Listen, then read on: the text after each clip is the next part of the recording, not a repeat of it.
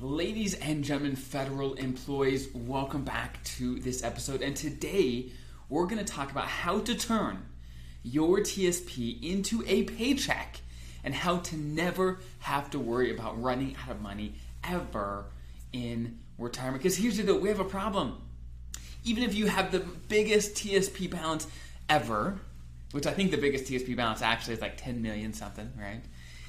If you're that person that has a 10 million in your TSP, the issue is often we're not used to living off a big lump sum of money. We're used to living off of a paycheck. And in retirement, that has to change. We, of course, live off our pensions and Social Security and any other fixed income you have. But at the same time, many of us are going to be relying on a lump sum of money, aka your retirement investments. And how do we do this skillfully as to first get the most out of your money and enjoy the money that you have, but at the same time, never have to worry about running out of money. So we're going to dive into that today. If you're new here, consider subscribing and join the incredible community of federal employees trying to get the most out of their benefits and retire confident. So let's dive right in. Now, if you are a regular, you know that I talk about the 4% rule often here on the channel. Now, the biggest mistake that I see when people are talking about the 4% rule is a lot of people have heard about it and they say, oh yeah, I know what the 4% rule is, but the vast majority of people I talk to really don't understand the particulars. And the devil is in the details of how this actually works. Most people get it wrong, apply it incorrectly, and honestly, they end up leaving lots and lots of money on the table because they don't know how to apply this over time. So let's dive in because, okay, why are we talking about the 4% rule? Let's get that out in the open straight away. And the reason is the 4% rule is a strategy, a rule that we can use so that you know how much you can be taking out of your investments, not just your TSP, but if you have IRAs, brokerage accounts, whatever retirement investments you have, how much should you be taking out every year? What's reasonable so that when you're 90, 100 years old, because medical technology is only getting better, we're only going to be living longer. When you're that old, you're still able to do the things that you want. Your money's not gone by that point. Or maybe you're worried about, you have a spouse. Maybe your spouse is a little younger or whatever it is. You want to make sure that your money doesn't run out for them either. You want to make sure it is there for you for as long as you might live. We don't know. We could all die tomorrow. But just in case we live a long time, hey, you want your money to be there with you. So let's dive right in. So what does the 4% rule actually say, and what do most people get wrong? So what the 4% rule says is you got to take whatever TSP or retirement investment balance you have at retirement and times it by 4%. And most people get that right, but that's not where the mistake happens most of the time. So for example, let's say you have $500,000 in your TSP come retirement, okay? So let's times that by 4%. Well, what do we get? If we times that by 4%, well, what do we get? Well, we get $20,000, okay? So what the 4% rule says is, hey, in year one of retirement, you can take out $20,000 to do your retirement thing, and you're good to go. And you're not going to have to worry about running money at that rate, okay? Perfect. Well, this is where most people mess it up. Year two. What do you do in year two? Do you, again, take out exactly $20,000? Or do you multiply, do you look at your new TSP balance? Let's say your TSP balance actually went down because you took out $20,000 and maybe it didn't recover completely to completely replace that $20,000. What if it didn't?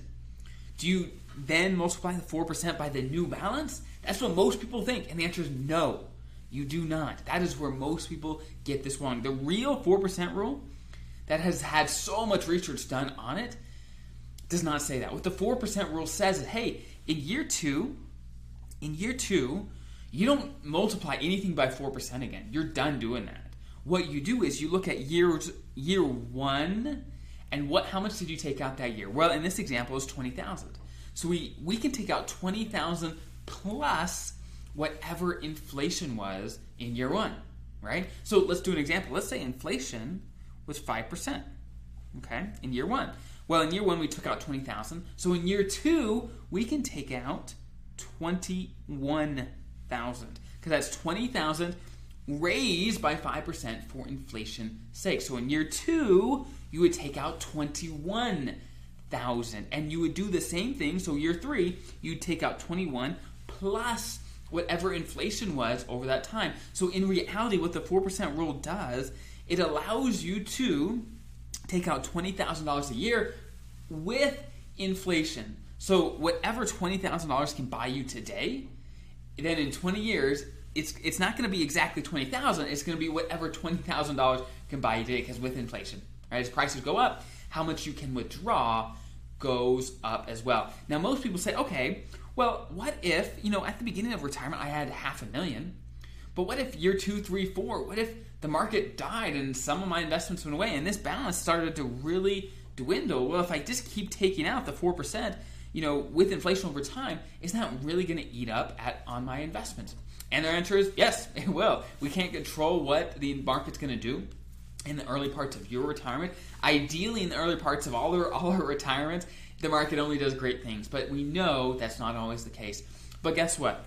The reason the 4% rule is so helpful and so useful is because it is conservative enough where they ran tons of scenarios. They said, okay, what if someone retired right before the Great Depression? What if someone retired right before 2008 when the stock market lost almost half of its value, 50% of its value? What if people retired on the worst times to retire? Would the 4% rule still work? And the answer is yes, it still worked. 4% was conservative enough so that if you followed it, it would still work even if you retired at the worst times to retire. At the very worst times to retire. So that is why it's so crucial to have an investment plan so that when things do go down, which they certainly are right now, when things are going up and down, you have a plan so you're not overly taking out your money in the early parts of retirement, but the 4% rule, again, is conservative enough so you are going to be just fine. Now, let's get rid of that. Okay, so we're not out of the woods yet. We're not quite done. I'm going to erase my board here, and we're going to dive into the next piece that is so crucial. So most people, when they figure out, okay, I could take out $20,000 in the first year. Awesome. $20,000 is going to be plenty, along with, you're going to have your TSP, which let's say that's $20,000. Let's say you have your pension, let's say that's another $30,000. Let's say you have Social Security. Great. Let's say that's another $20,000, whatever it is. They add that all up and they say, wow, that's $70,000. Perfect. That's going to be plenty for me to do my retirement thing. Now, what are we forgetting? If you take out $20,000 from your traditional TSP, do you keep that entire $20,000? No, you do not. We only keep what is left after taxes. Taxes. Okay? We have to remember that taxes. So, for example, if you're paying about a 20% tax rate on $20,000, well, what do you keep? Well, you pay about $4,000.